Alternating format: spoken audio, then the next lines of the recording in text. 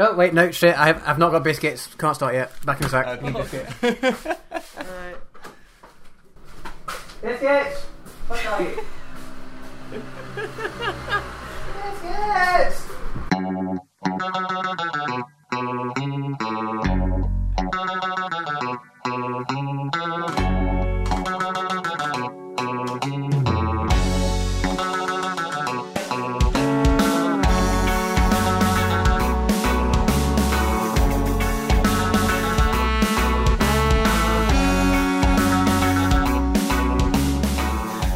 Hello and welcome to episode 86 of the Misanthropod. I'm Snipe, and as always, I'm joined by Wib. Say hello. Hello there. And I am also joined by Drummer Matt. Say hello. Hello. How are you lovely gents today? I'm doing okay. I thought I woke up like 10 minutes ago, but apparently another half an hour has passed, so I've lost all concept of the passage of time. You How woke are you, up Matt? about 41 minutes ago. So how are you, Matt? Yeah, I'm good, thanks. Have you two both recovered from the insaneness that was last weekend? Kind of. I nearly have, I think. I mean, physically and emotionally, like, on every possible level. I've still been processing, like, emotionally. Yeah. Because it was just so overwhelming. So I've just kind of been like, slowly getting back into the swing of things. Brain-wise. But apart from stream things, how are you? I'm fine. I'm pretty sore because my health instructor is a fucking demon. I mean, like, he's like a really cool guy, but fuck. He made me, okay, so I'll get into it more, but I'll just say planking. Oh, okay. Ooh. Have you done it in fun places? That's the best bit about planking.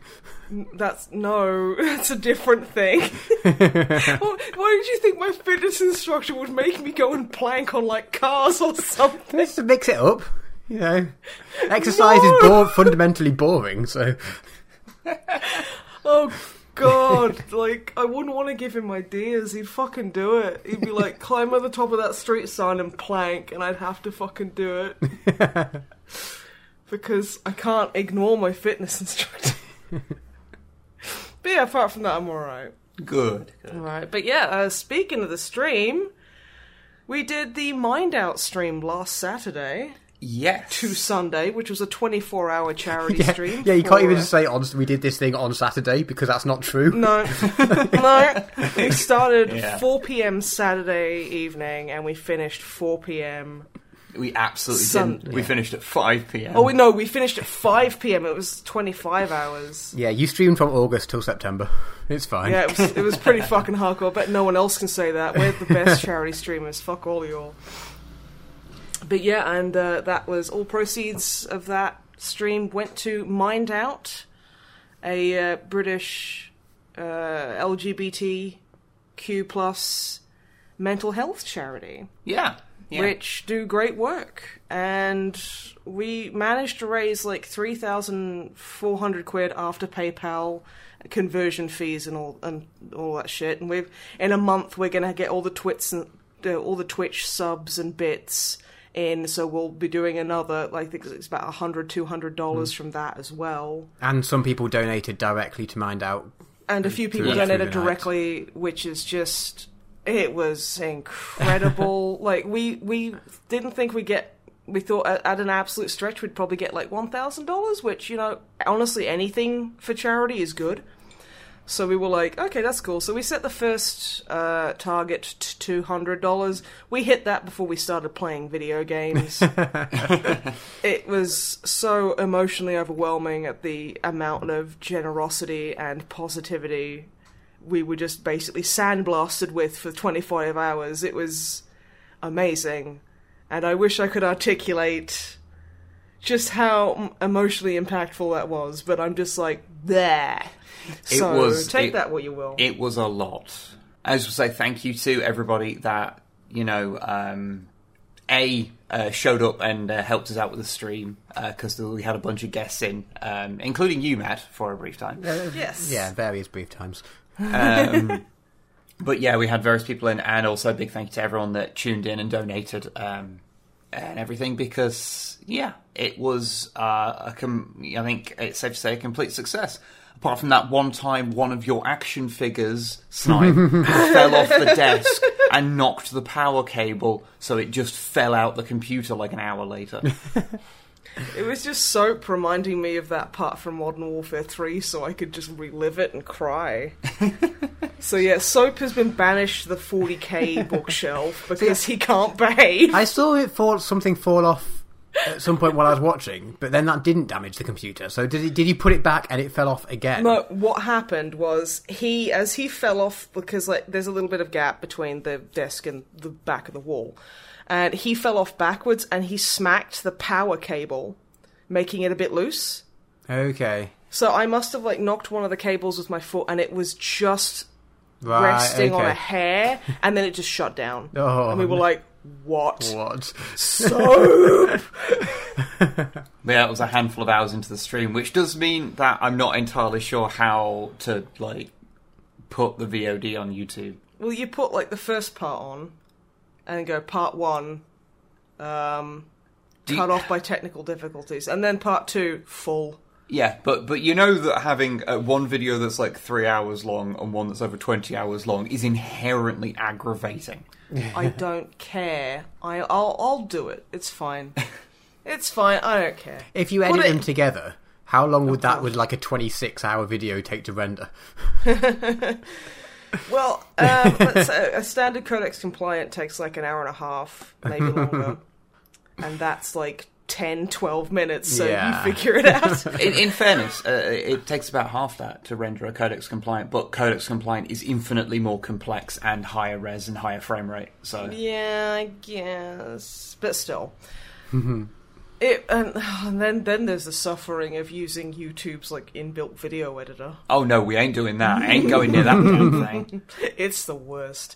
But yeah, no, it was a rollicking success, and we're going to be trying to basically do one of those annually, because it's just a really cool thing to do, and we can do it, so we're... Well, that's cool. That means you get to like pick a new charity each time or whatever. And yeah, exactly. Yeah, cool. Yeah. Oh, amazing. And we get to... Because, like, we kind of rushed this one a little bit because we were like, we've been putting it off and putting it off. Because, like, even before H-Bomber Guy's, like, charity stream, we were going to do that. Which sounds like, oh yeah, then H-Bomb came out and just blew charity out, then just won charity forever with his, like, $350,000.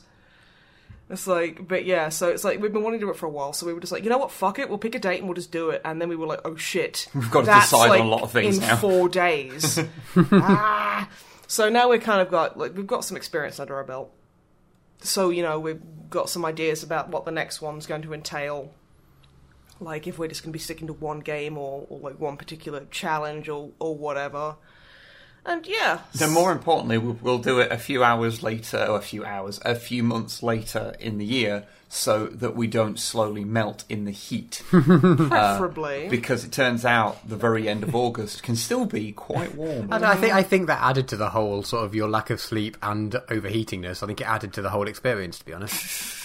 I mean, as a viewer, sure, that sounds amazing, but as someone who had to live it was a bit uncomfortable. I'm just glad it wasn't mid-August, because if so, then there would have just been a fine sheen of sweat on us the whole time, which... We would have looked like Herkness Dragonblade. Yeah, it would not have been good. It would not have been good. But no, it was pretty amazing, pretty intense. And if you would like to chip in some more, or because you missed it, or what have you, to the charity, if you go to mindout.org.uk, they have a big donate button there, which works, we know, because we put $3,500 in it. Yeah. So it best work, because otherwise something's gone very wrong. The funniest thing was we were expecting our bank to basically, like, shut down our account. To say, this is not usual spending, what are you doing? Yeah, but this is the thing. So, like, of all the times we've had our accounts frozen for quote-unquote unusual spending, it's not because we spent, like, a huge amount of money on, say, getting a new machine. But yeah, like, you know, other times, say, like, we've bought, like, stuff for the computer, or, like, you know, we've had a big spend.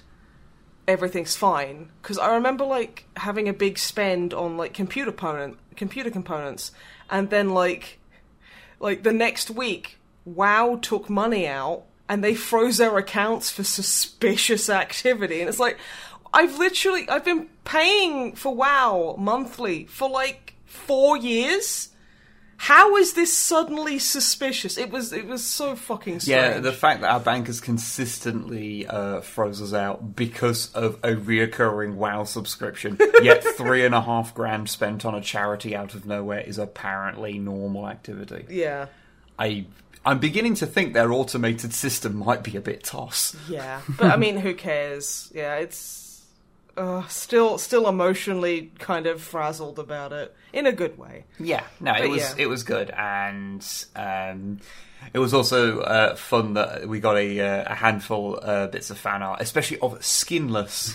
Skinless the Undying, because we played a game of 40k over Tabletop Simulator, which was me against Zoran the Bear with Alpha Boosa and our friend Unity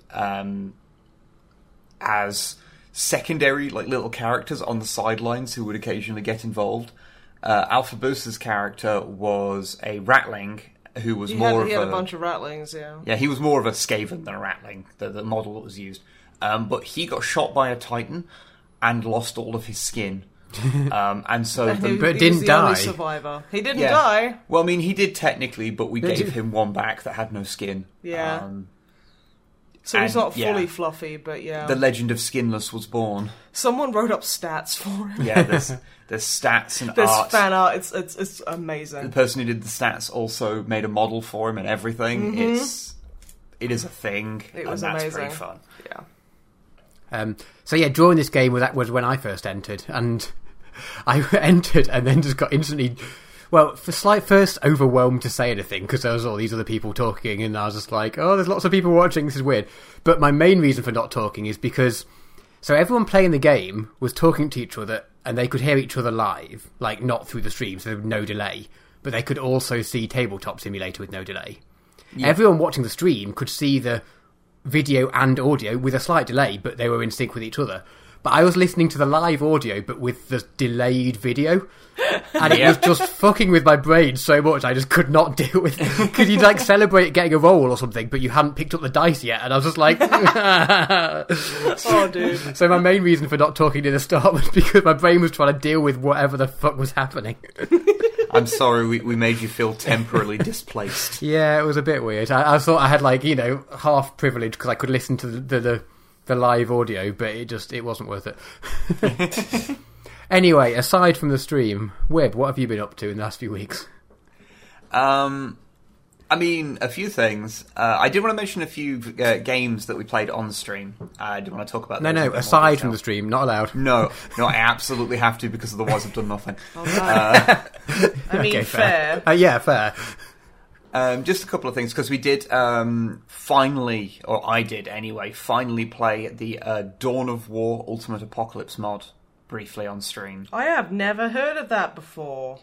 Because there is a reoccurring joke that whenever someone mentions the Ultimate Apocalypse mod, we will not play it, and we will add 3 months to the counter of how long it'll be till we will play it. Because we got asked so much about it that we started to get a little bit pissy about it. No, you guys pissy about something? Nah, I've never been pissy about anything. Not in my life. But yeah, so I finally played it, and I encountered a strange phenomena that is, after literally years of people begging us to play it, the moment I actually play it, the general reaction of people is like, yeah, the mod's alright. It's like, okay, I thought this was like, that was kind of my response to it. Like, no shade, because the people that made it, it's a mod. Like, they did phenomenal. Like, really, making all this stuff work together. But, like, it's not really my thing.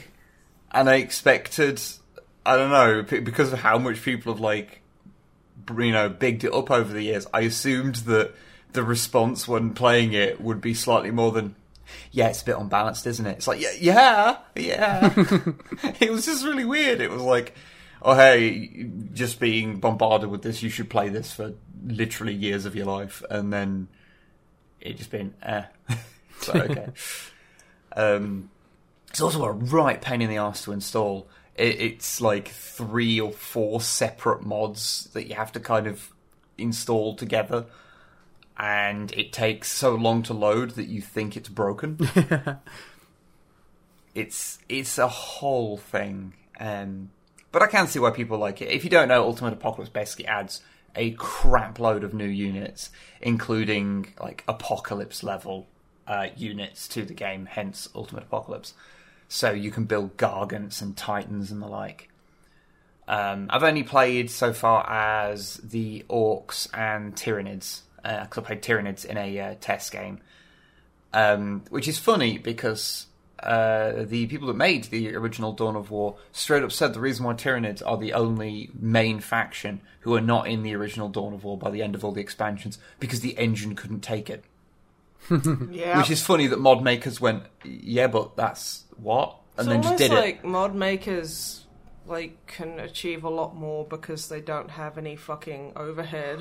Yeah. Or, bullshit to deal with or profits to focus on. What I can assume is that when the devs said that, what they actually meant was that how they would choose to build Tyranids would not be possible in the engine. And that they would do something slightly different with them than what the mod makers did. Would be my assumption. You heard that? Yeah. What? Yeah. You're just fiddling with your watch, so I was just like, yeah. What's going on? Okay. Sorry, it was I didn't inherently... realise you were just like, oh, she's playing with her watch. Yeah. I know, it just threw me off, so suddenly looking down, and there's got whizzy graphics on it and stuff. Whizzy graphic? What? It was showing a heart rate thing. Yeah, it's showing me my heart rate, and you can see it's increasing because I'm getting confused and angry with you. I started at 54, now we're here. Oh shit, 69. Nice. But yeah. Anyway, I'll move on. I can't believe that flashing lights can distract you so easily.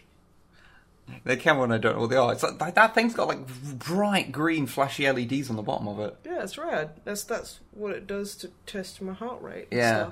stuff. But I didn't know that, and you left it on the table, and it started flashing, so suddenly on the table there was this fucking strobe of green light as I turn around and it blinds me. And I'm like, okay, good. It likes you! Oh, he wants to be friends! Anyway, I'll get back to stuff that's actually supposed to be in the podcast. Yeah, maybe. But yeah, so anyway, played it finally, so hopefully no one will ever mention it to us ever again. My guess is within 4 days from this podcast being released, someone will mention it. Someone will innocently mention it. Yeah. They haven't even listened. Yeah. Be like, yeah. It's like, I remember on, this happens quite a lot on, when we were still doing Sniping with Plays, which technically we still apparently are, whoops. Where, say we played something like Hatoful Boyfriend, and we played it a good few years ago. And then we'd play something 4 years after that, and someone in the comments would be like, hey, if you liked this, you should try Hatoful Boyfriend. And it's like, yeah, probably should. Yep. And in fairness, I can't really blame the average person for not having an encyclopedic knowledge of everything we've played. No, that's fair, but then... I don't remember everything we've played. Yeah, but then you get, some people going, oh, Snipe, have you played Blood? I think you might really like it. And I'm like, are you new here? Obviously, yes. It's cute. I am joking. I'm just like, oh. The other thing I'll mention from the stream in terms of things that were played was I played through the entirety of Clive Barker's Jericho. So that fucking game. So for people who do not know the backstory, because we've brought it up a few times, but not in a while, Clive Barker's Jericho is a very bad video game. And it is the video game that is partially responsible for us getting into YouTube. Because although we never did anything with it on the channel, one of the reasons why we wanted to get into making videos was to basically tear that game apart.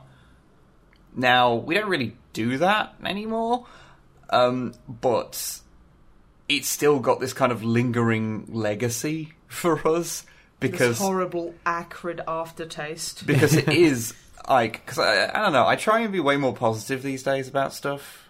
There is nothing positive about Clive Barker's Jericho. But it's actually a game that I find it impossible to be positive about, because basically everything in it is terrible.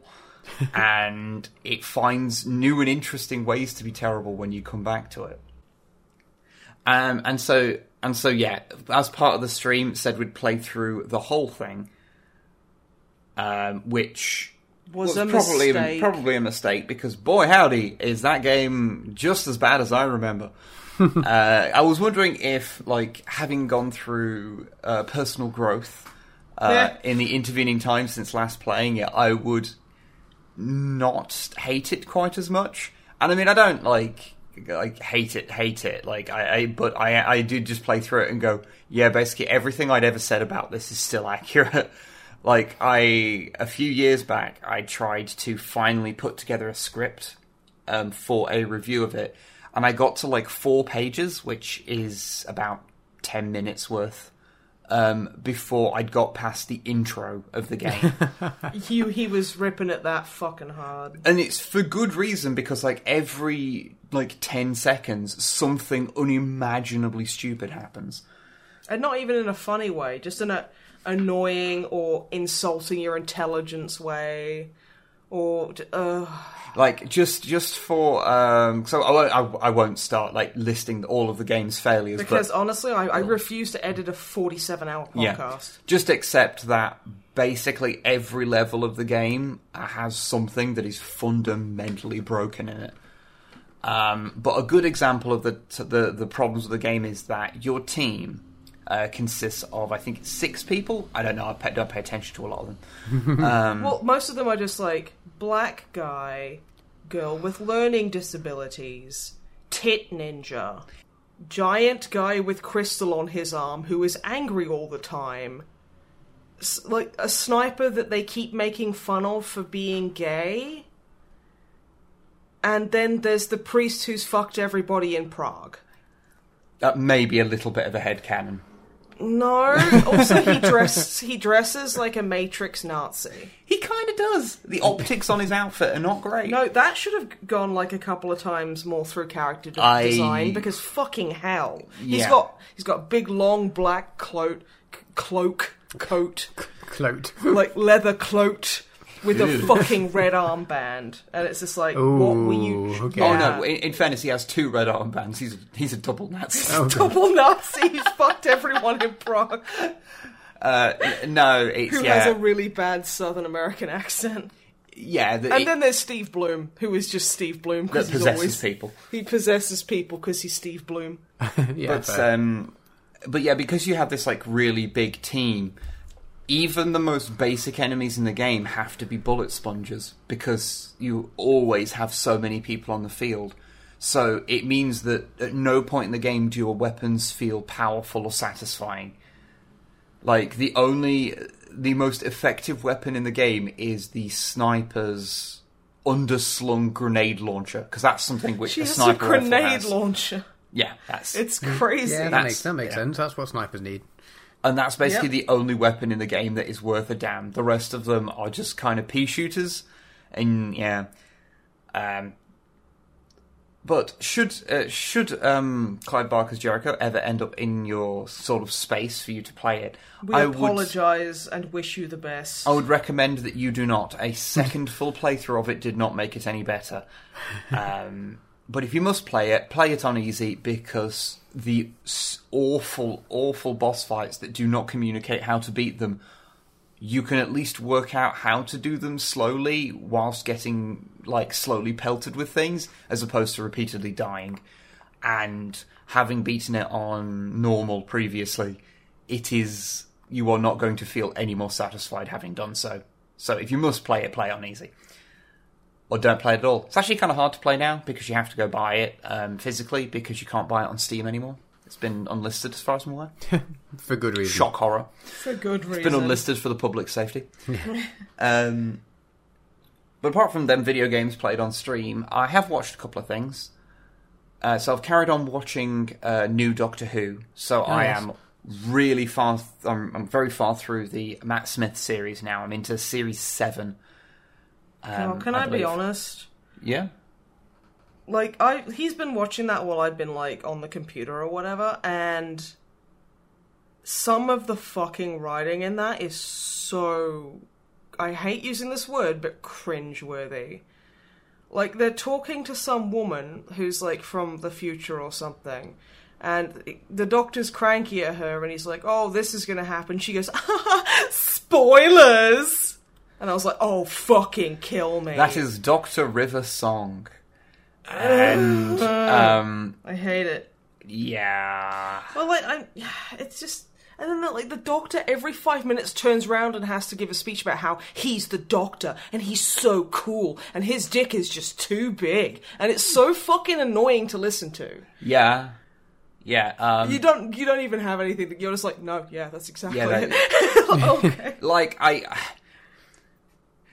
Like, when you watch it in its totality, these individual elements are not as all-encompassing as it appears to you, but also, yes, I also hate them. Okay, so, glad it's not just me. No, because when I last spoke, I had basically watched, like, one episode of the Moffat era. Because obviously Stephen Moffat took over as showrunner after the David Tennant run. He had written multiple episodes in the previous runs. Some were good, some were bad, you know, like any other writer, ups and downs. But now he's a showrunner, and yeah, well, I say now, he's stopped now. Chris Chibnall, I think, took over. Yeah, a lot of the complaints I'd heard about Stephen Moffat's run, I was watching it, like, wanting to enjoy it, because I've been really enjoying the David Tennant run, and just over time it was just wearing me down. Because, like, so there's good things, because the show took on a more cinematic kind of tone. Like, it got a little bit less kind of goofy TV, and in sort of the actual presentation of the stories, but the look of it started to be more kind of filmed cinematically, for want of a better term. And it makes the serious stories have a lot more weight to them because of it.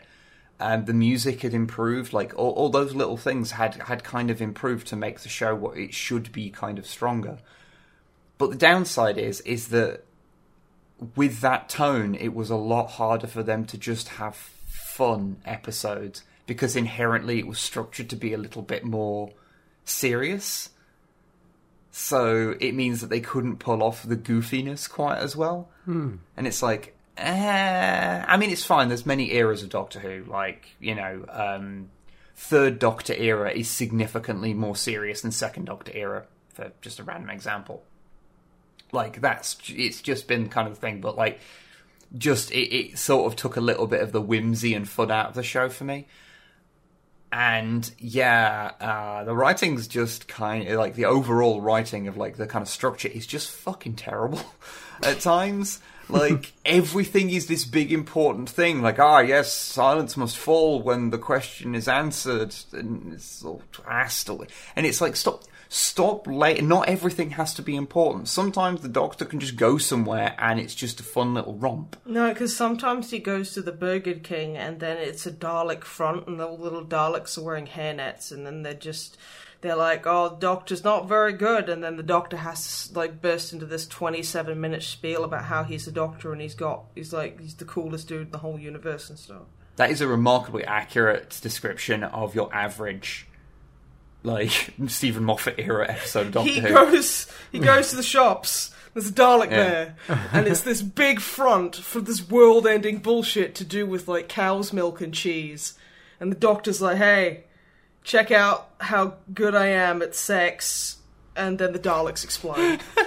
I mean, basically, yeah. What I'm saying is BBC needs to fucking hire me because I'm a better writer than Stephen Moffat. But yeah, I mean, it's not like every episode is, like, directly connected to the bigger story, but, like, whenever they do try and connect it, they always make everything out to be this biggest deal. Like, so there's an episode that I completely forget what it's called, but it's the Assault on Demon's Run. To be fair, that is a fucking badass name. So the theme of the episode is that the Doctor has to like gather together, pull in loads of favors that he's earned over the years to like get this hardcore team of people together to go and storm this place to be able to gather, to get someone who's close to him who's been kidnapped. I don't want to give away like explicit spoilers. And it's like, okay, that's a cool idea, because then you could, because you've got the entire span of Doctor Who history to pull characters from. So you could go back to old Who of, characters that owed him something that would be useful to storm this space, military base. You could do something really cool with that, but instead they just don't. And most of the characters that he summons are people that you have never, ever seen before.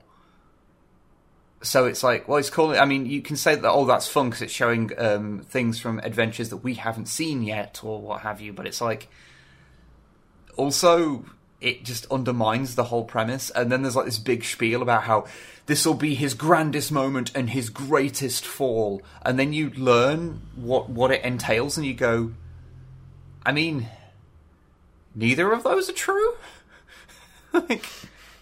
It's just a thing that happens, and it's not particularly grand. What the point that's really bad about it?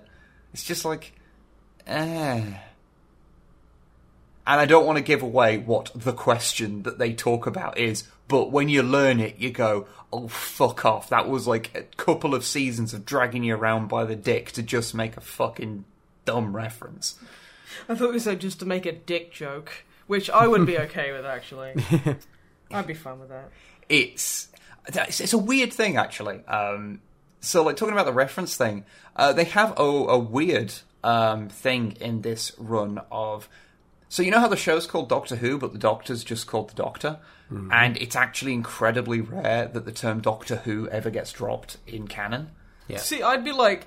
Oh, who? What are you doing in here? Well, I'm the Doctor. The Doctor Who? Yeah, that is occasionally done in the series, just as a little Whereas I don't know if it's just me noticing it more, but this seems to get done way more in the Moffat era for some reason. Because it's in case you forget what show you're watching. I don't know. I think as I put on Twitter that my problem with this run is because there's good episodes and there's bad episodes. That's fine, but I just wish the writing was as smart as it thinks it is. Because when it tries to do these big elaborate twists, my reaction has always been, well, I already guessed that. Or, I mean, sure, but whatever. I've never been like, oh wow, that was a really interesting turnaround. It's just like, oh, okay. But it dresses it up as if it's really cool and smart. And I know it's Doctor Who is fundamentally made for kids. But I don't know. Doctor Who used to be better, so it's not really an excuse. You can't just say, "Oh, it's for kids. It's allowed to be shit," because just because they're kids. I'm saying that a lot of people use that as a defense for something being poor. To clarify, what I meant by that was that something that is written for kids is not necessarily going to enthrall and engage me as an adult quite as much. No, that is a fair point. That is a fair point. Teletubbies has just fucking gone so far downhill. Oh yeah, I know. Don't get me fucking started. What was with the Tubby Custard arc? That was a waste of everybody's fucking time. You do realise Teletubbies probably hasn't been on TV for at least 18 years. Don't care, I'm old. My reference material is very limited. Last time I saw it was my brother was my brother's got 2 kids now, so it's been a while. I think our nephew James, I think he has a Teletubby toy. Probably. I think he has the same one that my brother really liked, which was Poe. Which is the small, cute, red one. Okay. I think that was the one with the circle? The circle, yeah. They had the little scooter. Know that? Well, you presumably had, young relatives at some point. Presumably. I mean, I don't like to, assume or anything, but... And what we really should be talking about is the discourse between the Teletubby fans and the Tweenies fans. Okay, I'm going to stop you right there. Like, seriously, the Tweenies is fucking shit, and it made me genuinely angry because all of them were stupid, snot-nosed brats, and I hated them. It was like fucking... I fucking hate the Tweenies too. So, well, no, my little brother, one of my little brothers, watched it, and man, did I fucking hate that show. Like, well, you know how you kind of deal with kid shows when you. Like, some of them you actually kind of like enjoy, especially when they get a bit older. Yeah. But, like, the real kind of preschool sort of shows, some of them are, like, just innocent, but every now and again there'll be one that you just viscerally hate. It was just a bunch of bratty, like, demanding, entitled, like, quote-unquote children, like, just being bratty and demanding and douchey. And it just made me super angry, and I was just like, all of these characters are dicks. I hate them. Yeah, I had that. I think the idea was to make them be like, you know, real kids and then have them learn. Nobody likes real kids. Not even kids like real kids. Kids suck. Oh my goodness. But toddlers are great. They're like they will literally basically let me fish for them for like an hour and think it's the funniest thing in the world. That's a very specific When we went to see my brother and his girlfriend and the kids the other day, he basically, because he's 3 now, and he brings out this like bag of like magnetic fishing kind of thing. So like all these little fish have like little screws in their mouth. So you know, at the end of the fishing rod's got like a little magnet. And like we were catching fish together. And then I went to bite one of the fish and steal it, and he just thought this was the funniest fucking shit he'd ever seen. So he put his fishing rod away and told me that I had to go fishing, and then I'd be like, oh, look, I'm fishing. Oh, I've got one. Oh, it's a jellyfish. And then he'd run up, bite it off my lure, and then just run away with it. And then I'd have to, like, do this big performative, like, oh, traitor! I have been... thief! And, like, he was honestly so fucking entertained. It was great. It made me feel like a comedic powerhouse, and I loved it. But... sorry. I'm just so proud of myself for being really cool with fishing and making up dinosaur lore. Because he likes my New York dinosaur death noises that I do. Okay, as much as I want you to explain that, we are getting so far... into like a tangent of a tangent of a tangent, and that's why I'm here. And I'd really like to get back to the point of the podcast for a second. No one can ever. Okay, like, comment, subscribe if you want to hear the Dino like New Yorker. This is why people are here. They're like, finally, after years of waiting, it's time to listen to the story. Anyway, so about Doctor Who. Again, I still think my playtime with my nephew is way better written than fucking Moffat stuff. So. Yeah, I mean, I'm still watching through it, and because I'm at season 7 now, so I might as well get to the end of it now. I've spent so much time getting through it, and it's also interesting to see how it changes over time. And I want to get to see how Matt Smith's run kind of plays out, because when he's... I have one more complaint. What? The theme tune is balls. I don't like it. They've changed it a little bit, and therefore it's the worst thing in the world. And I could literally just shit. They change it a little bit like every season, don't they? They do, yeah. Yeah, but the Tennant one's the best, so just saying. Yeah, I do. It is. Don't at me. It is quite distinctly different. It changes a fair bit into Matt Smith's run, and I can understand you not liking it. Mainly because I don't like it. Yeah, because it's a subjective thing, and you're allowed to not like it. Yeah, no, it just feels like it doesn't go in the right direction. But that's just, again, I am being hyperbolic, and I don't actually care. Yeah. But I do think Matt Smith does make a good Doctor when he's not being made into... Like, there's some moments early on where he's just really shouty and angry, and it's, like, in not a fun way. It's just like me. But once I kind of get a handle on him, I do think he does make quite a decent Doctor. It's just he doesn't have the script that sort of allows him to be as good as he could be. However, I will say the show did manage to do something that I never thought would happen. Which is that it introduced a character played by James Corden that I actually enjoyed watching. So yeah, weird, right? Yeah. Because no ill will to James Corden. I don't know what he's like personally. I know nothing about the man, but his work, his comedic acting, I find about as funny as, I don't know, some kind of medieval plague or something. Like something Deaths of Millions. That's around the level of comedy I find from his particular performances. However, in this, for some reason, I totally enjoyed his character. He was actually like believable, relatable. I enjoyed him being on screen, and when he comes back for another episode, I was like, good. I enjoyed that character. That was nice.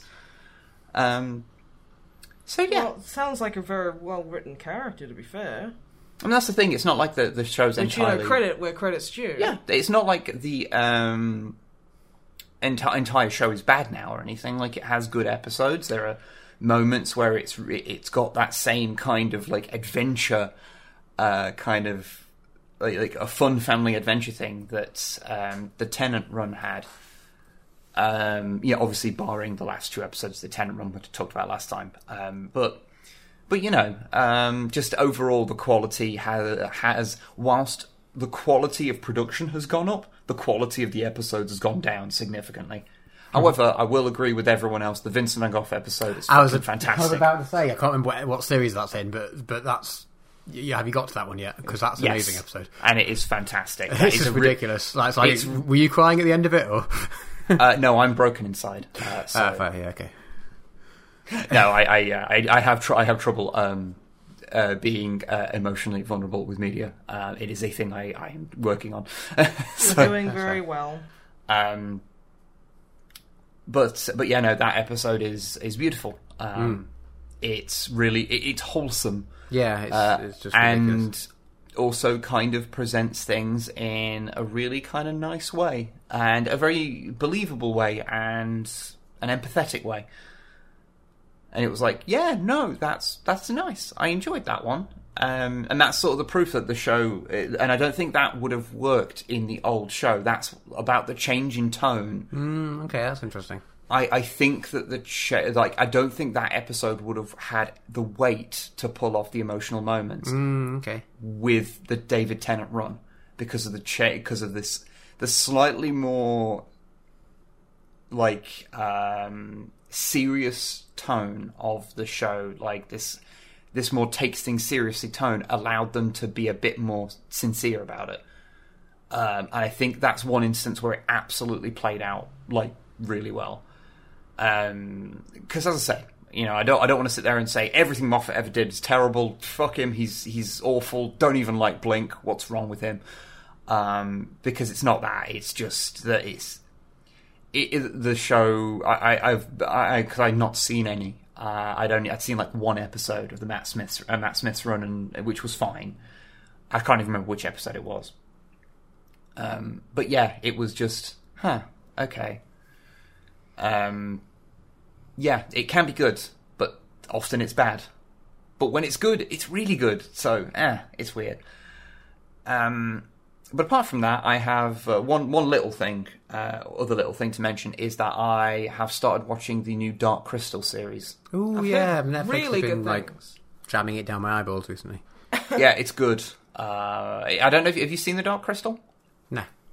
Okay, so the Dark Crystal was a passion project by Jim Henson that sort of failed, because even though it was this beautifully realized world with these imaginative characters and engaging and these really fun-looking things and everything, the actual story was a bit toss. And it sort of is a bit meandering and hard to really care about or follow. So it didn't do so well, which obviously wasn't super great for Jim, because it was a big passion project that he spent a long time working on. There's a very, very good series on his kind of life and work by a YouTube channel called Defunctland, where he did this whole thing of Jim Henson's sort of career, and a fair bit is mentioned of the Dark Crystal in that. So go watch that. It will summarise those events far better than I can, and gets all feelsy. So yeah, but this is a Now, I've gone into this, like, completely sight unseen, so I didn't even know, like, what medium it was in. I didn't know if it was, like, all of the monsters were going to be 3D animated, or if it was going to be fully live action, like they were going to replace all the puppets, because it was, Jim Henson, it was all puppets. Whether they were going to replace the puppets mostly with people. Like, I didn't know, so I go into it, not even knowing if it's, like, a prequel, a remake, or a sequel, or anything. And I kind of work out that it's a prequel, and eventually get that confirmed for me when I double-checked some, like, voice actors and things. But they have basically done everything basically as if the movie was made now. So it's all still puppets, but they just swap bits out for CGI whenever it's necessary, because it'd be something that would be impossible to do with the puppets. Or to add effects to the puppets. So, like, you'll see the Skeksis, which is these big bird-looking things that I've heard it's said that Zinch Lords of Change are based on. And what? Yeah, I think like that's ugly birdmen with teeth. No, I think that's less speculation and more. Yeah, no, they just did. But like, so they'll animate their tongues with CGI occasionally. So like, you'll see their tongues move around more naturally than just the rubber tongues normally in there. Or you'll see all their eyes move around. And yes, you're laughing at the term rubber tongue. Yes, understandable. Sorry, I was just like, don't laugh. You're just too busy getting excited by the Skeksis rubber tongue. Well, I mean, I'm only human, aren't I?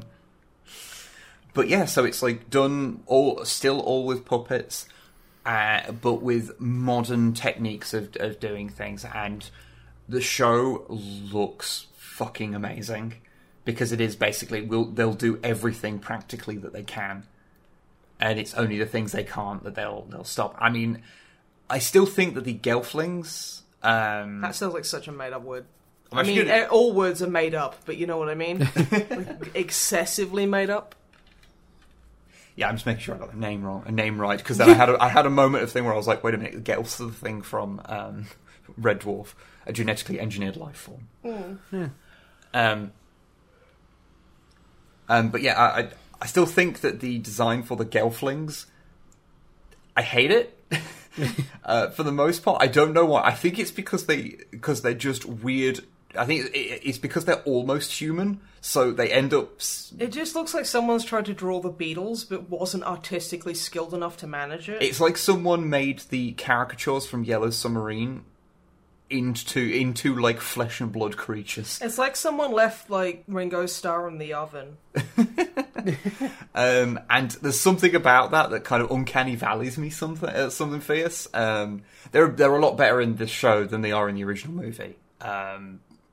Because you only really see a couple in the movie, and yeah, whereas you see a bigger variety of them in the show. So not all of them look quite as bizarre to me, but that's entirely a subjective sort of viewpoint on it, because the rest of the things look amazing, and there's lots of little like creatures that appear in the background and stuff that have that kind of Henson cuteness. Like there's like a little tiny like Stegosaurus in a cage. Yes. He's so cute. He's got like crystal spines. No. He is in the laboratory of the scientist Skektek. That sounds like a big evil corporation. Yeah, the Skeksis, the Skeksis that is voiced by Mark Hamill. Because there's shitloads of like where you look through the list and you go, okay, so Captain Lorca from Star Trek Discovery does a voice. Jason Isaacs. Andy Samberg. Andy Samberg does one. Simon Pegg does the Chamberlain, and everyone goes, "Wow, I did not hear him in that at all." Is that like the David Tennant in that in Final Space, where you just can't hear anything about him at all? Yeah, very very similar to that. And of course, Mark Hamill, who was the only one I recognised, because you hear it and you go, "That sounds like a much more screechy version of the Joker." Like, oh yeah, it's Mark Hamill. Okay, there's a reason for that. But I'm only 2 episodes through, and you know what? It's pretty damn cool. It still suffers from the, sometimes a little hard to like grasp the universe, because it's just lots of weird shit all the time. It's like playing Xenoclash. Oof, yeah. Stuff you want to learn, but you can't help but get overwhelmed with. But because it has more time to actually deal with these things and to build it up than the movie did, it's able to explore them a lot better. So, yeah, I am enjoying it. I will watch the rest. There's 10 episodes in total, and I cannot wait to watch more of them, because if nothing else, as a fan of practical effects, just watching how they've done everything is genuinely kind of fascinating. So, yeah.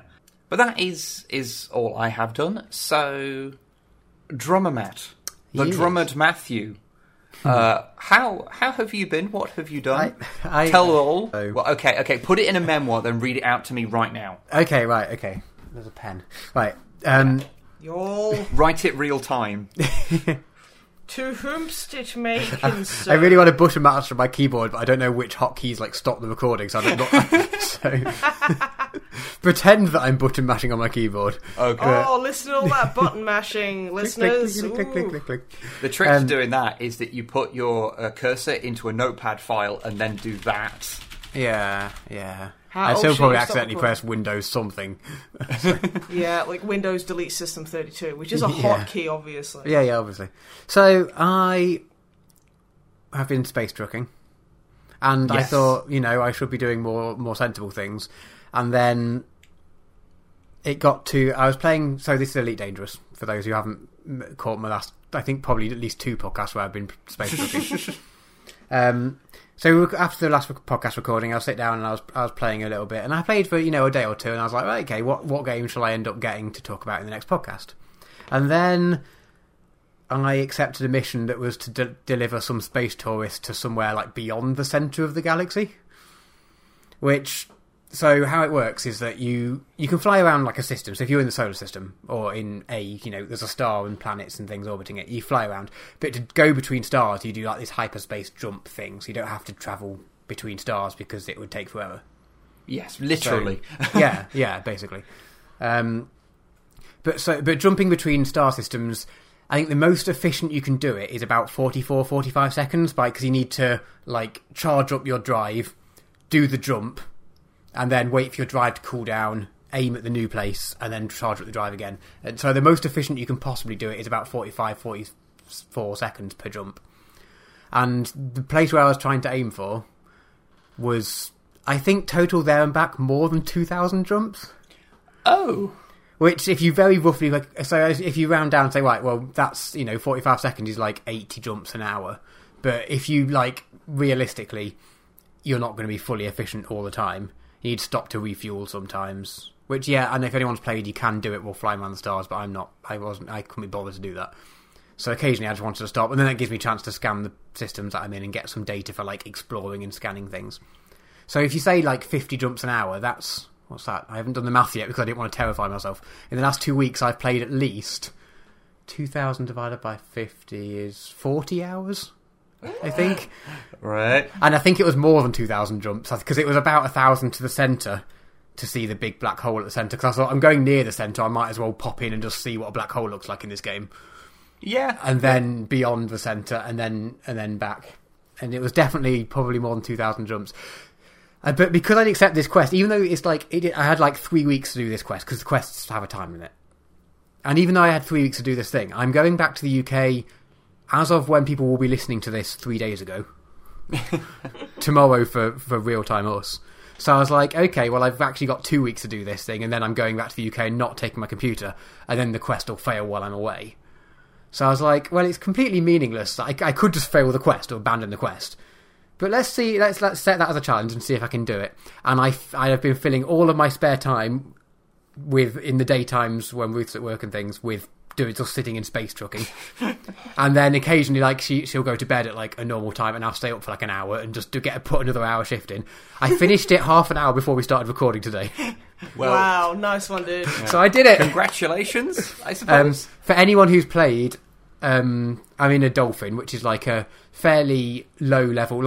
Okay, the ships that you get a starting ship for free to start with, and then the first few ships cost hundreds of thousands of credits. A Dolphin costs about 1 million. Once you get to end game, the ships cost 150 million or something. Just to give you a sense of where I was in the progression of things. Yeah. So I could have probably done it quicker if I had a ship that could do longer jumps, because because my ship can jump about 30 light years. So if you can jump longer, there's less number of jumps, but each jump takes the same amount of time regardless of how far you jump, because it's just like you're going faster than light. The jump just takes, I think, 15 seconds or something real time. It sounds very similar to how like Star Wars hyperspace jumps are supposed to work. Okay. It's not really communicated in movies or anything particularly well, but they like have jump points, and it's like how good a hyperdrive is if I remember rightly. I may be very wrong here. Please don't at me, Star Wars fans. I don't care. But it's like how many jumps they can make like in one go. Okay, How that works. Similar sort of thing. Because there's different classes of hyperdrive, and so like the Millennium Falcon has like a 0.5 hyperdrive, I think. Whereas like a lot of big capital ships have like a class 1 or class 2. Okay. Yeah, how it works in this. Yeah, you can jump. You've got a certain distance you can jump, but each jump only takes the same amount of time. So if you've got a ship that can jump further, you can go a further distance in total with less jumps. So I think you can do the centre of the galaxy trip in like 8 hours, I think is the record to get there from like the main where the humans start area. Yeah. It took me longer than that. Plus you want to stop sometime and check out like, various sites on the way that you accidentally see. And also because it's like such a long way away from where everyone starts, and space is big, like there's a lot of star systems. So basically whichever way you go, you're going, once you get away from where most people start, you're discovering new systems. So then you get like this system was discovered by Drumblebee sort of thing, whenever, and if anyone ever visits them in the future, which is quite fun. But yeah, the terrifying thing. Yeah. I've heard you talk about this game a fair bit, and whilst I've been like casually sort of interested in maybe giving it a go sometime, it is only now that you have described this absurd thing you have done that part of my brain goes, you should play this game now. You can play it. So I've been playing, you can play it, it's like full online, so everyone, you bump into people, although once you get to the centre of the galaxy, like there's no one there, but you can jump into people. So I've been playing in solo mode just because I had a few like incidents with like griefers and things. You go to like, sometimes you need to pick up a rare ingredient to unlock something or for something, and you go to the one place where they sell it, and then I just get killed by someone way more powerful than me. And I was just like, this is just, I can't be bothered with that. So I've been playing in solo mode, so you get all the NPCs and things, and all the planets are sort of, if you discover a planet, it's still the same world. You just don't see the other people in it, if that makes sense. Sounds perfect, honestly. Which, to be honest, because I just, after a couple of times with griefers, I'm like, I could get better at avoiding them, or I could, but you know what? I just want to enjoy it how I enjoy it, so fuck it. But you can play in like a middle ground, so if you play, you can play with friends and things, so you'll be online together, but without anyone else. So the best version of multiplayer. Yeah, basically. So yeah, if you get it, we can join up in what's it called, a squadron or a wing, or I've never done it, so I have no idea.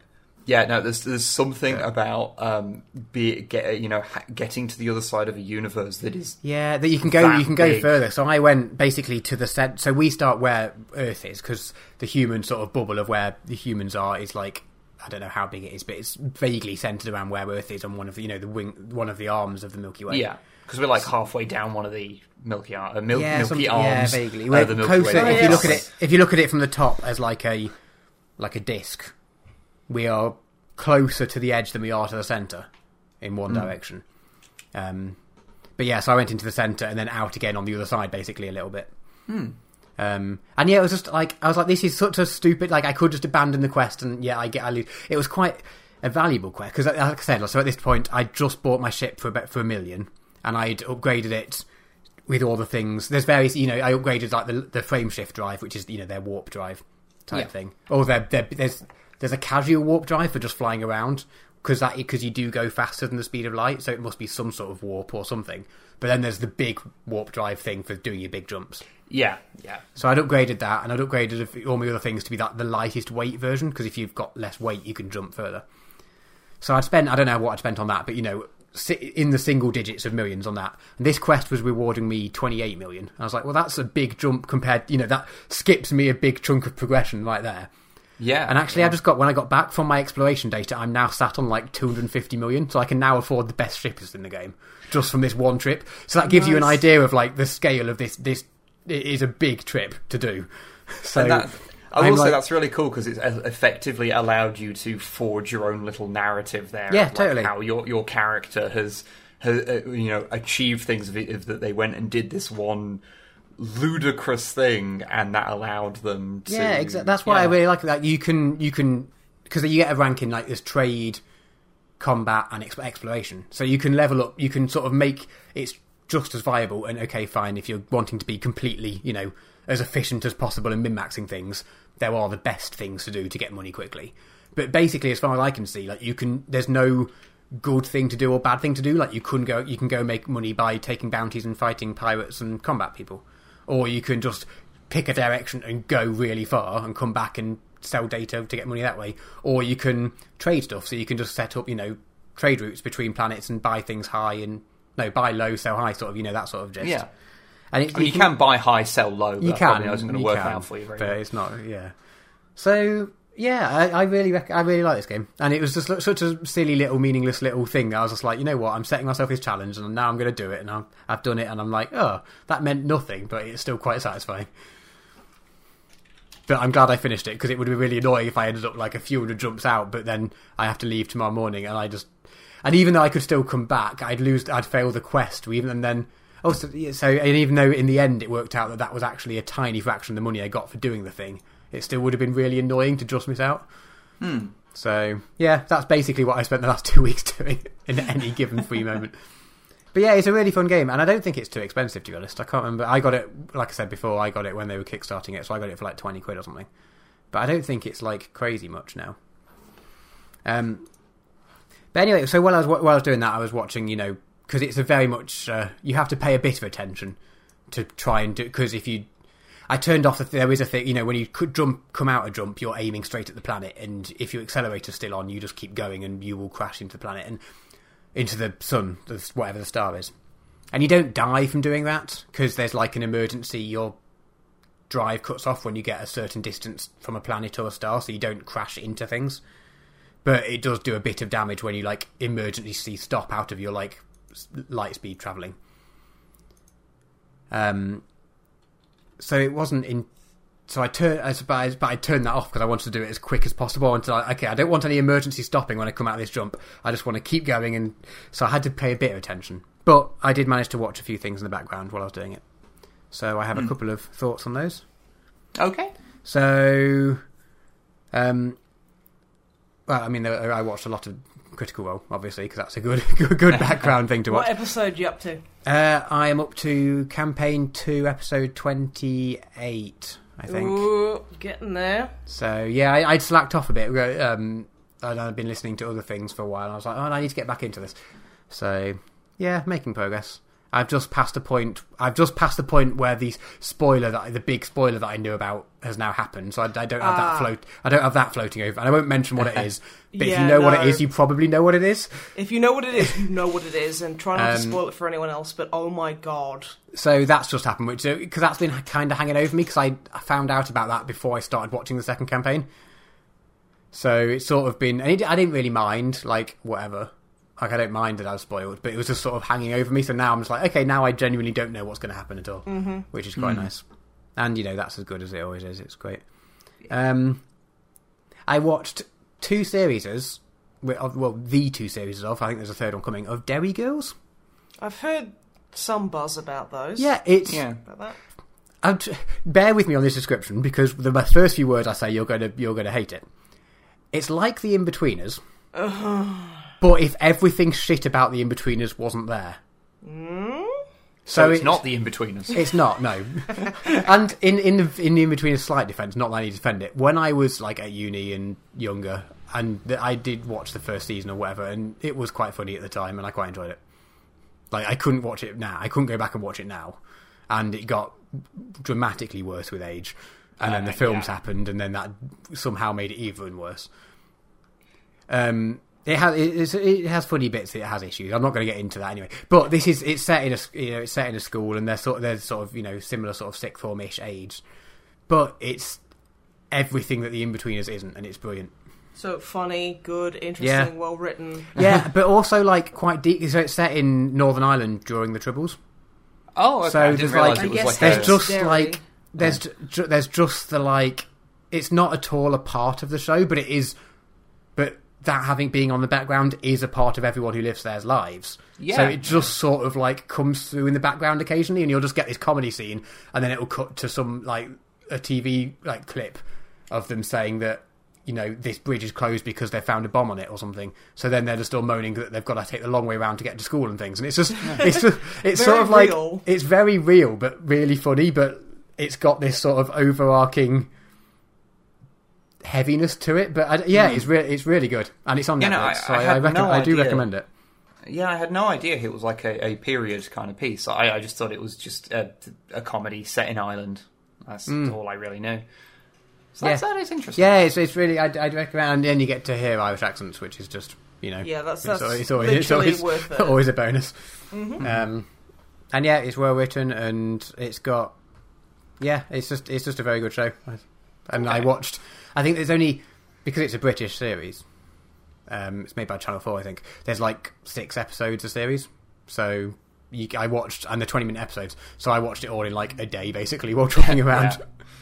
Well, all except one episode, which then, because Ruth watched this before me, it was recommended by a friend, and we never watched it together, and I didn't get around to watching it, but Ruth's been watching it recently, and she was like, "Oh, you should watch this." And then now she hasn't finished it yet, so we were talking. I was like, "Oh yeah, I finished it." She was like, "I haven't finished it yet."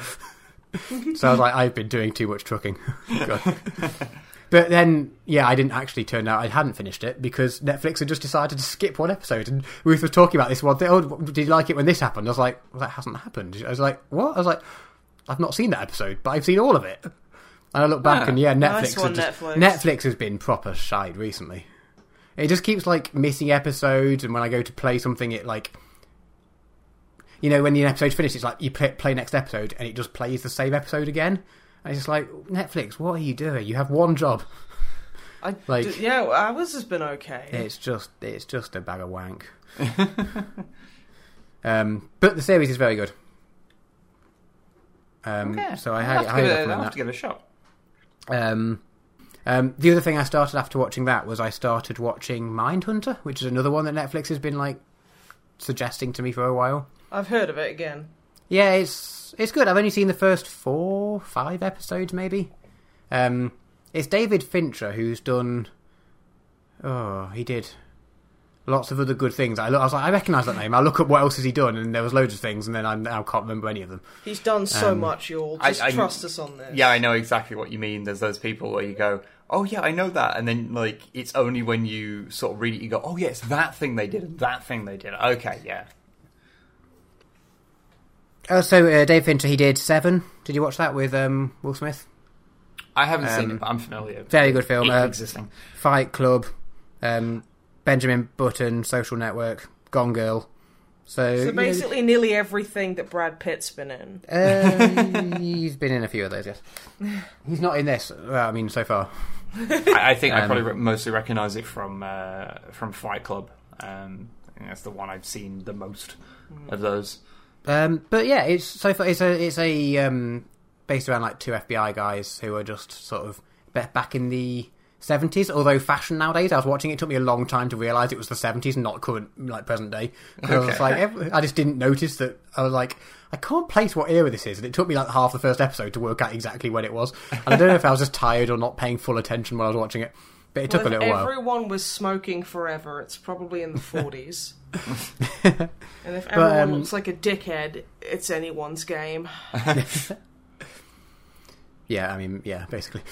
So it's about these about this one FBI guy who ends up getting a partner. So there's 2 of them, and it's like they're like behavioural science type people. So they're like trying to get insight into like weird murders and things. So to do that, they're like starting like a side project where they go into prisons and speak to like serial killers to try and like get their perspective on things, so they can learn from them. And obviously, there's pushback from people who be like, "Oh, you can't talk to these people; they're in prison. You know, they're bad people. We shouldn't talk to them." And they're like, "But if we can use them to learn things to prevent future things, surely that's a good thing." And I don't know where the series is going. Like, there doesn't seem to be like an overarching. It's not like there's one big crime that they're trying to solve, and that's like, okay, that's the overarching story for the season. It's just sort of seeing them as they go along with this studying. Okay. But it's really interesting so far, and it's well made and well written. So sort of, yeah, like a sort of detective cop show. And there is like, you know, sort of baddie of the week sometimes. There's like, they'll go to a town to like speak to someone, and because their day job is they're like travelling around giving like behavioural psychology sort of lessons to like just random small town cops to try and help them out a bit. So then the cops are like, oh, we've got this case, can you help us on with it? And they'll use some of their insight to try and solve that. So there is sort of little crimes and little puzzles to solve on the way. But there doesn't seem to be much overarching stuff, and I'm really enjoying that as a series. It's like, it's not obvious where it's going to go or what it's going to do, because it doesn't seem to be doing anything. But that's really sort of refreshing in a way. It's not just like, oh, I mean, they're going to do this, and then they're going to win at the end of it, and then that's the series. Which, you know, is a good way of making telly, because it makes sense for a series to do that. But it's quite nice watching a series that's really good and really enjoyable, but just doesn't seem to be doing that. So yeah, if you want like a sort of cop drama type thing, but with a slightly different twist. So far, it's been quite good. I don't know, like I said, I don't know where it's going to go, and I've only seen the first 4 episodes. So if it becomes terrible, that's not on me, if I have to have recommended it. But so far, very good. One more thing, just I've got a quick recommendation. Do podcasts come under the sort of realm of whatever we're meant to talk about on this podcast? I'm sure they do. Sure, it's probably fine. No, you can't advertise other podcasts, because otherwise people won't listen to this podcast. This is so very people true. can only listen to one podcast a fortnight. It's the rules. It's the podcast rules. You have to download like separate podcast app, because you can only listen to one podcast within each app. Because otherwise the podcasts will fight, and the Misanthropod will win. Because it is an eldritch monstrosity that will devour other podcasts. Not because it's better, just because it was born wrong. It was born blasphemous. Yeah, like just reality did not like this entity. Anyway, existing. But anyway, so podcast recommendation, NB podcast. So it's called NB, but it's standing for non-binary. Oh, is it just the letter N and the letter just B? The letter N and then B. I think its full name is like, NB Podcast. I think it's its full name.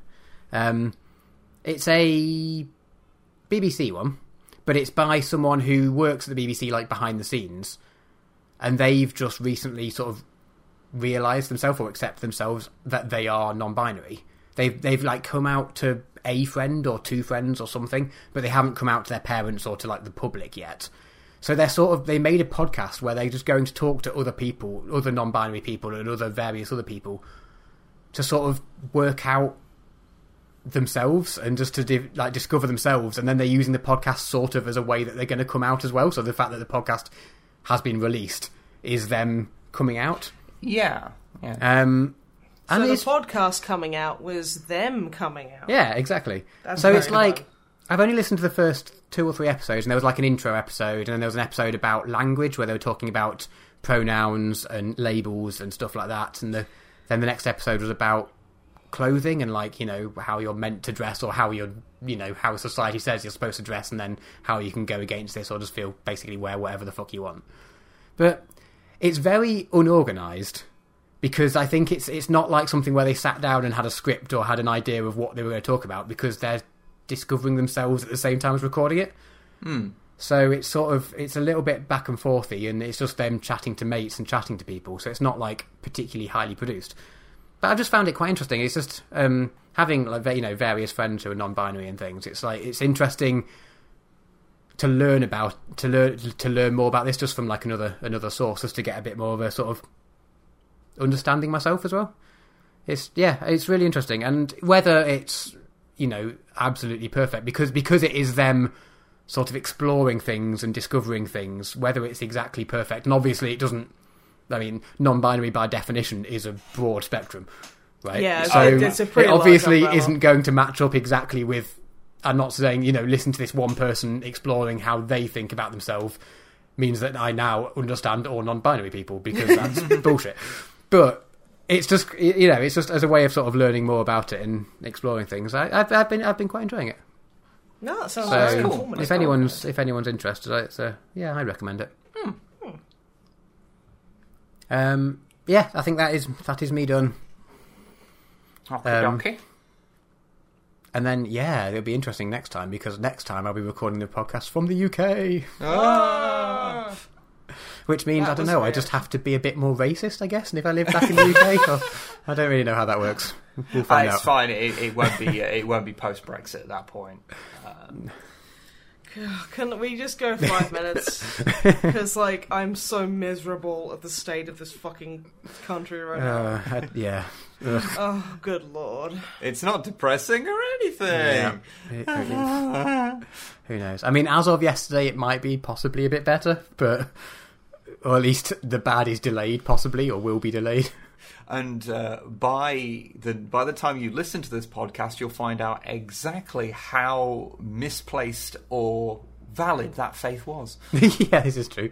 I did I can't remember who it was, but there was one of the politicians when they were asked about, is not just asking for another extension, just kicking the can down the road, and it will upset everyone, it delays everyone. And there's like, yes, there is valid point to that, but when you're given the choice of, do you want to jump off a cliff, getting the option to do it in 3 months is still better than doing it now. So I was like, I mean, yeah, that's pretty okay. fair. Yeah.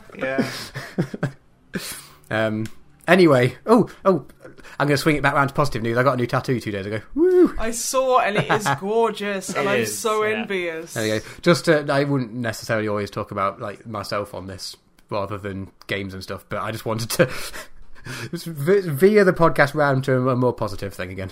Are you sitting there in hot pants so you don't get your clothes No, on? but I'm sitting here in like football shorts, so like really soft shorts. So it's on my leg for anyone who just so this makes sense. It's on that supple my thigh. left thigh, which means my left leg is shaved, because we were going to do it on the front. So he saved like the front of my thigh, and then we decided that it was actually going to be better on the side. And I was like, "Dude, you're the artist. Like, you put it where you want to put it." Because, and he was like, "Well, it curves around less on the side." So I might basically the majority of my left leg is shaved now, which is fun. I thought he was and so he was like, "We should put it on the ass," and you vetoed that, but you compromised on the side of the leg. I think I'm not a very hairy person, so I've never had to be shaved for a tattoo. Yeah, it's a weird. I keep mentioning it to people, and I'm not sure whether I should acknowledge it or not. But I keep being like, so this is probably the weirdest part of your job right now, and I'm not sure you appreciate me mentioning it. And they're like, yeah, but we usually don't talk while I'm doing it because that makes it weird. I was like, okay, right, shut up. Oh dear. But yeah, no, it's like funny things, like because like Wibbs like never shaved his legs or anything or waxed his legs, and I was like, I bought a waxing kit, and I was like, hey, you know how some people scream and cry? Like, you see some guys with YouTube channels basically going, yeah, I'm gonna get my legs whacked. Then they start literally screaming. Yeah. I waxed, like, a big chunk of Wibb's leg, and he was just like, oh, yeah, that stings a bit, but okay. And it's like, yeah, that's literally how much it hurts. It's one. So, those people, they're... really playing up for it. It sounds like they're playing it up for effect. Yeah. I mean, not that you wouldn't know that anyway, since it's, I mean, like societally normal for women to just do it exactly. all the time. I don't want to make any judgment on the channels that do that, but I'm fairly sure that people who are filming videos doing that are thinking that people are going to find it hilarious that, lol, they're male and they're waxing their legs. So yeah, it's like, no, like, body, fucking... Yeah, anyway, no, come on, we're meant to stay on positive notes. Okay. Snipe, Yes. what have you been up to? So much. Okay, so, like, not much, but... Wow, you managed to hold the pretense for like 2 seconds before you... Yeah, I'm getting tired with it. I'm really tired today because I had my boxing class yesterday. My boxercise, which I hate. Because it sounds like when I go, oh, I did my boxercise yesterday. I had to have a glass of Prosecco afterwards. Oh, I'm naughty. That's literally how I feel that will go.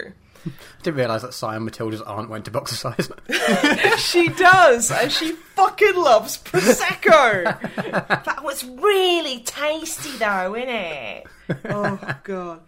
But yeah, I remember talking about it last time and saying that I went and I was paired with a woman like a foot shorter than me. And during the boxing, I noticed that she was, like, flinching, and I felt really awful, so I eased up on it real lot. This time, calmer. Right, so my PT, he paired me with this 6'3" guy who's old. And he looks like an ex-miner, so he's got that old man chunk and strength.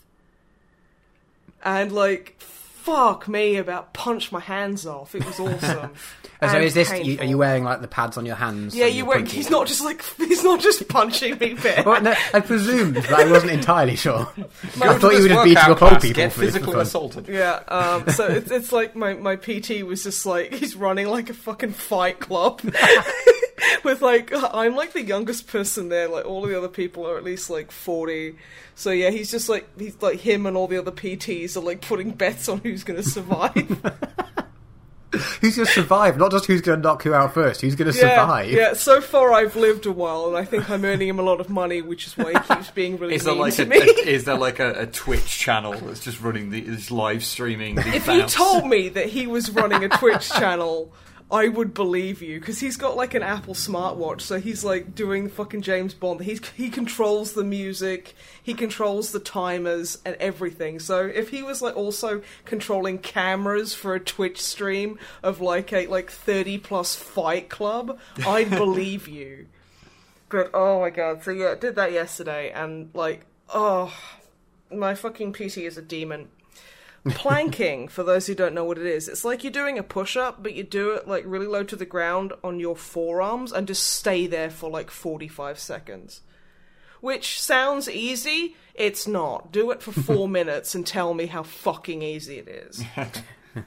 And there's we have to swap. So you do a bunch of squats with an 8 kilo weight for 45 seconds, and you swap and do planking for 45 seconds. The guy I swapped with was producing country levels of sweat.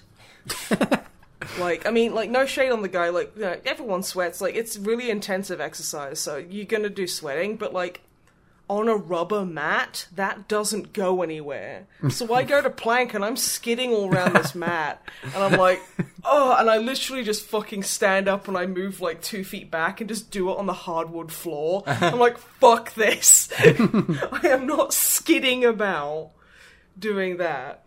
But yeah, so that was a lot of fun. Oh, it's so much fun. But to be fair, yesterday I walked 7 miles, and I swam for 40 minutes, and I also did 45 minutes of boxercise. So, yesterday I kind of overdid a little bit. But that was fun. So that's cool. There was the stream that was just... we've already covered.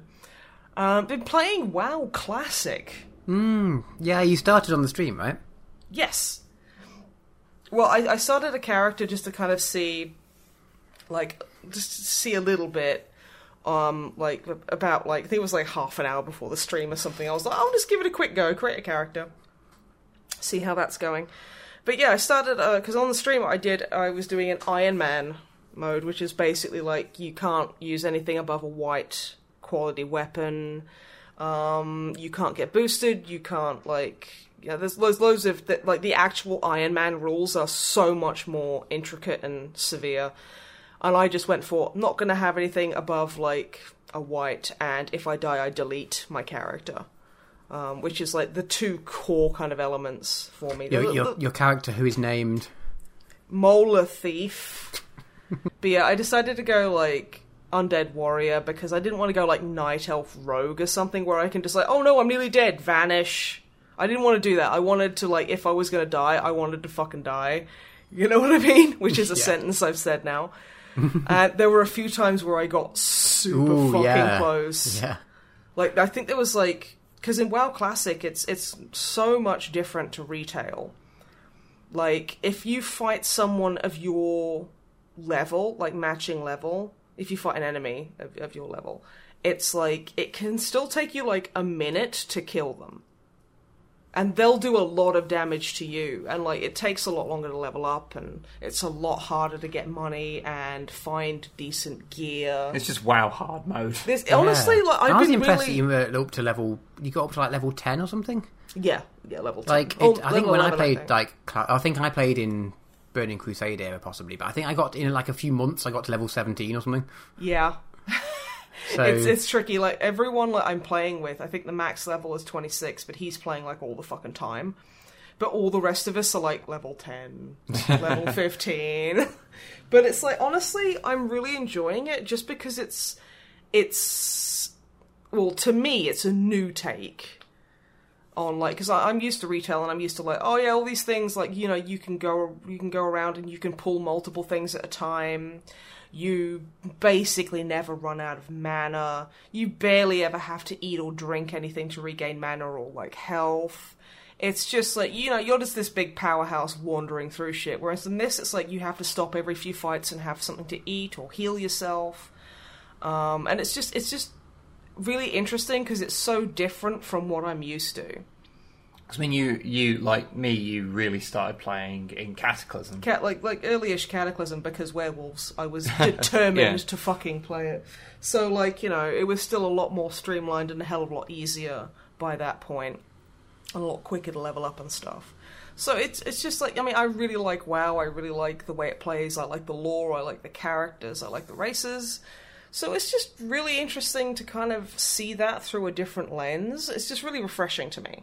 So I guess you're not the chief demographic for WoW Classic, because it's a nostalgia thing for most people. Well, I mean, like, half the people I'm playing with haven't played since, like, Vanilla or Burning Crusade or Lich King at the very latest. So they're all, like, really enjoying, like, fucking...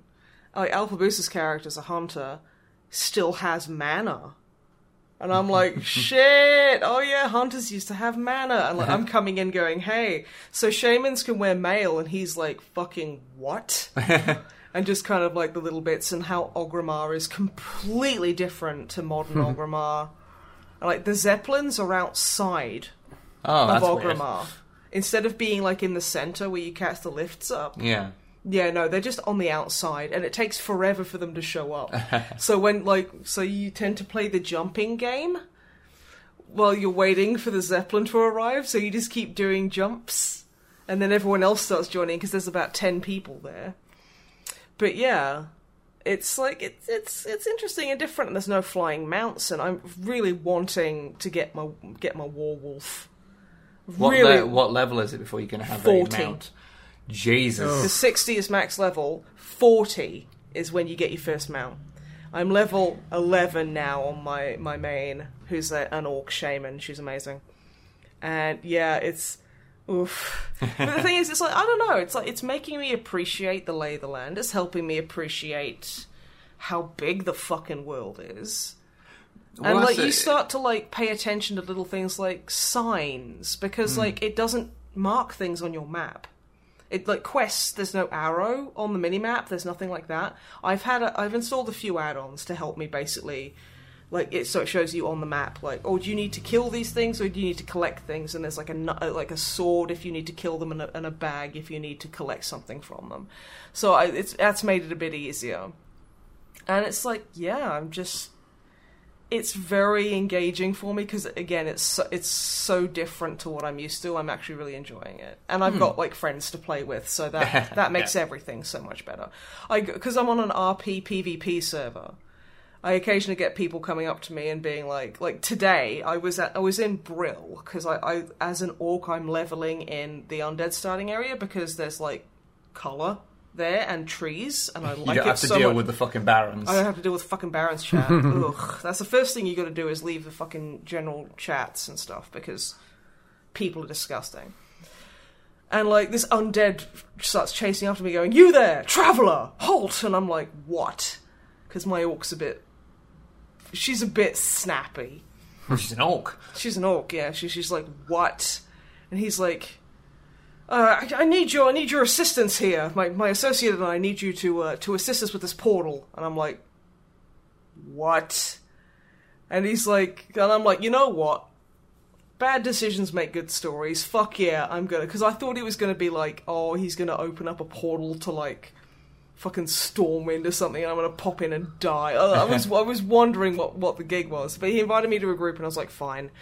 And it was just a summoning thing. And, like, there was, like, his orc bodyguard was stood there next to him. And, like, I was like, okay, so I help summon somebody. And I summon a troll.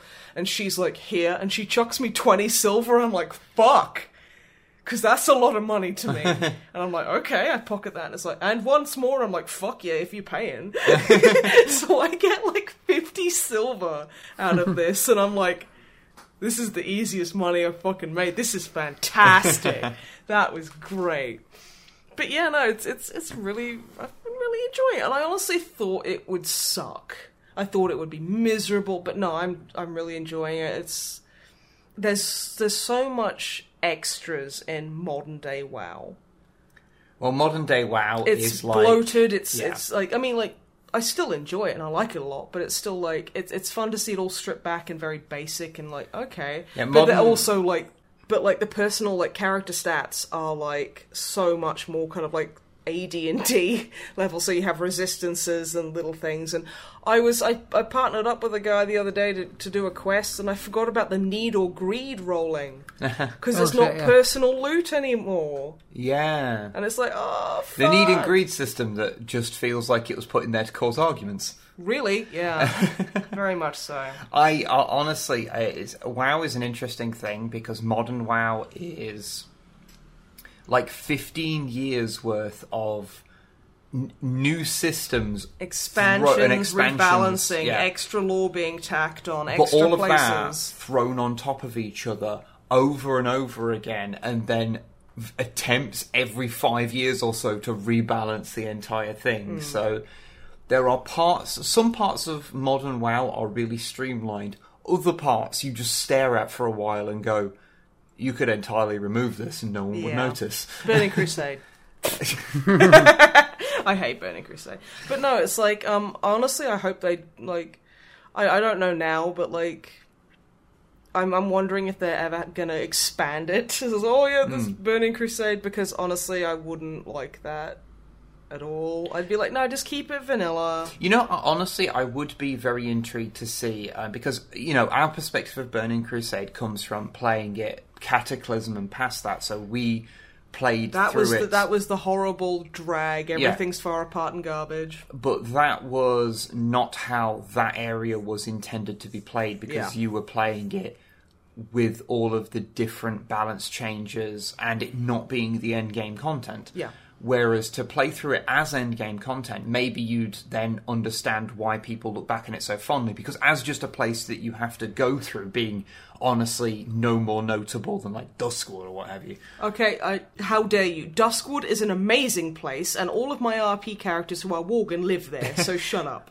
But, you know, I wonder if you played through it as intended, then you would have, you would, even if you may not have the fondness for it, you would understand people's fondness for it. Oh, I mean, like, I understand already, just because, like, the games, like, comparatively are so vastly different.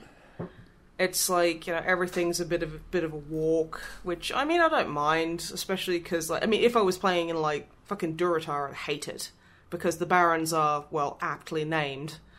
So it's just, like, nothing to look at, nothing to be interested in. Whereas, like, you know, I'm really enjoying, like, I'm moving on to Silver Pine next. It's going to be amazing.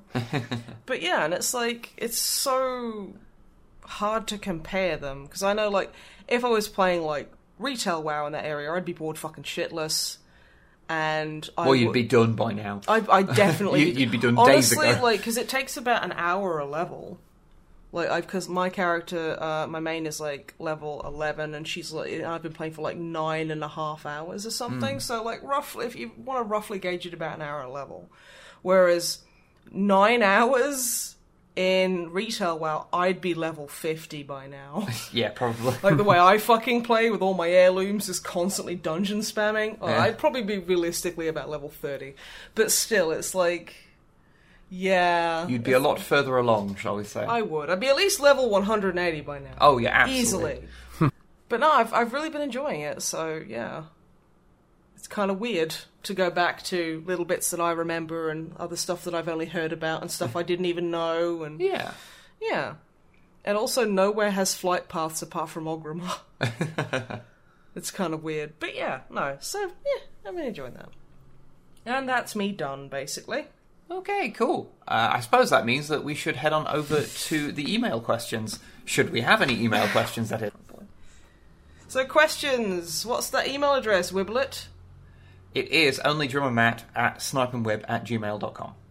There we go. Yep. Yeah. We have just 3 this time.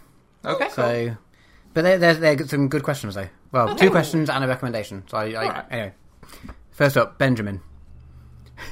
Dear antisocial porpoise family group. I was like, what? And then Misanthropod. Misanthropod. Okay, yeah. It Guilty took me a second, as but charged. yeah. I'm not sure whether I should have read that out and given him credit or not. It's fantastic. I love it. So, recently they attended the 2019 Necronomicon. And that's the con with capital C-O-N at the end. So the Necronomicon. The H.P. Lovecraft convention in Providence, Rhode Island. Yeah. I was pleasantly surprised to find a panel on the Warhammer and 40k Chaos Gods. Oh, yeah. Because cool. there is a definite Lovecraftian influence. Yeah. That's And really they even had apparently a former Games Workshop developer on the panel. Oh, nice. So, they're going to ask us the same question that they asked them at the panel. So, which of the following do you find more horrifying and why? The Warhammer gods, which are sort of born out of our own emotions, or the Lovecraft gods, who simply just don't really give a fuck about any humans or anything?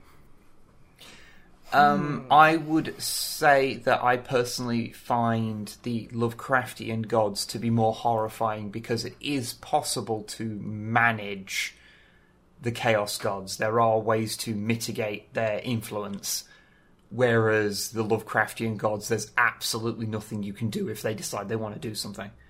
They are unstoppable, unknowable. Like, Chaos can be understood. Whereas Chaos has a logic to it, and an intelligence to it. Whereas because the old gods in Lovecraft they tend to be referred to as like idiotic or just like meandering and just these like weird like just animals that will just go and they'll just go and tear a hole in something because they're animals and they'll go do that. Well, I think there's a distinction to be made from Lovecraftian creatures and the gods of Lovecraft. Dagon is described as blind and idiotic. Yeah. And, I'd say, Lovecraft, I would say also, again, that it is more scary because it's just this big, terrifying force that does all this weird shit. And, again, Chaos, Chaos gods can be managed, you can understand them. There's a certain kind of, set of rules they all kind of follow. I think fairly fundamentally it is because they are born of mostly humans, but of human intelligence, so they are quite humanized. So you can sort of grasp what they want, and they're more ends. Personifications of emotions. Yeah, than Lovecraft elder gods, which are just fuck-knows. So not knowing is spookier for me. Yeah. But yeah, Drummer Matt, what about you? Yeah, I mean, I agree with nearly everything. I agree with everything you said, apart from, I've just seen enough things that sort of trivialise the Lovecraft gods so much that they've sort of stopped being that to me almost. I guess people do push the chibi Cthulhu and shit. Yeah. So if either of them were to suddenly, spawn into our world, I entirely agree with what you said. But just as of now, just from reading about them and things, I've seen enough, cute little models of Cthulhu and whatnot that I'm gonna say right now I'm more horrified by the Chaos ones. But probably if either of them turned up in real life, I'd change my opinion pretty quickly. Yeah. Well, because Cthulhu is not actually a god; he's just an old one. Okay. I've never actually read any of them, to be honest. If I remember correctly, it's one of those things that if you say the wrong one, Lovecraft fans get very annoyed at you. So I try to not even say. But yeah, racist. Oh no, they don't like that. Despite me being xenophobic, I'm sorry. But no, there is. It has to be said. I was approaching it very much from the perspective of if they were real and in our world. I know.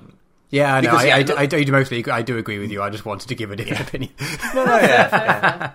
And yeah, pop culturally, especially Cthulhu, has been very, it has been nullified somewhat. Also, I mean, in the story Call of Cthulhu, he does get taken out by just ramming a boat at his head, which is not... Yeah, okay. I mean, granted, he had just woken up, and I'll be honest, if someone hit me with a boat in the head first thing in the morning, I'd probably just go back to sleep as well. I'd just go, okay, today's a total fucking wash. I'm just going to go back to sleep. Is that why we're recording this like an hour late? Someone hit you in the head with a boat. Basically. In my defence, that boat had fucking phenomenal aerodynamics. Okay, good. But yeah, no, interesting question. Yeah, I enjoyed that one. Next up, a recommendation from Ineptus Astartes. Okay. A podcast recommendation. It was recommended to them, and they've been binge listening to it while studying. It's called Dungeons and Daddies, and in brackets says, not actually a BDSM podcast. Well, okay. Okay, I'm less interested now. So, it's a D&D podcast. But I guess that's also cool. So yeah, they play fast and loose with the rules. So if you're going to be annoyed by that, don't bother. But people have seen us play 40k, so yeah. But in your defence, you're usually drunk. Fair. Or like the weird quick version of drunk that you get when you're playing and drinking a lot quickly, over a short amount of time. Yeah.